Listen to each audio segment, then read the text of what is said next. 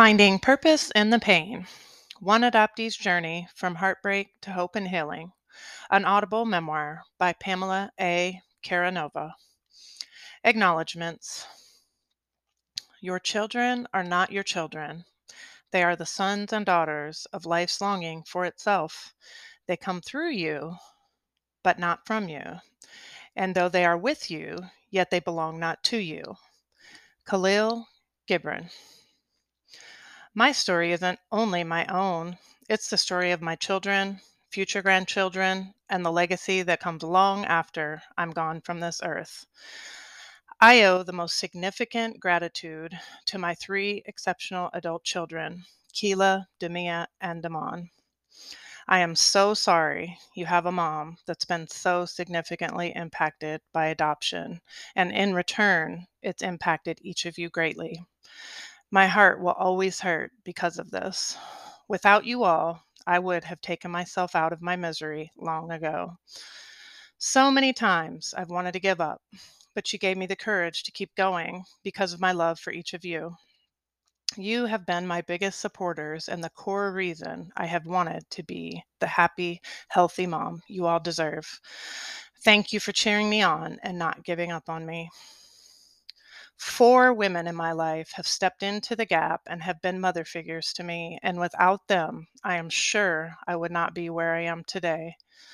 Patsy B., Sharon H., Jan H., and Linda W. Thank you for the unwavering level of love and encouragement and support you have provided me. The space you have created to allow me to share my feelings has made me feel safe. You have listened to my story without judging me, and you have offered me guidance and advice when no one else was anywhere in sight. But thank you just isn't enough. To Marjorie J. Allen, thank you for teaching me that life is a gift and to be thankful for the little things we take for granted every day, like getting out of bed and putting our clothes on. Thank you for bringing purpose to my life and for being one of the biggest inspirations I have ever met. Rebecca Hawks, Jacina Arias Palmer, and Deanna Dosh Rhodes, the original adoptee tribe who led me out of the adoptee fog over a decade ago. Thank you. You will never know how much your stories have impacted me, and in return, my cocoon days have been replaced by the beautiful butterfly flying high. To my day ones and my ride or dies, Sarah Furnish, Kelly McFall, Lisa and Jamie Kemper, Lynn Grubb, Stephanie Harris, Haley Radke, Shantu Ellis, Maria Gatz, Jennifer Fredrickson, Harris Coltrane, and Christina Kiefer.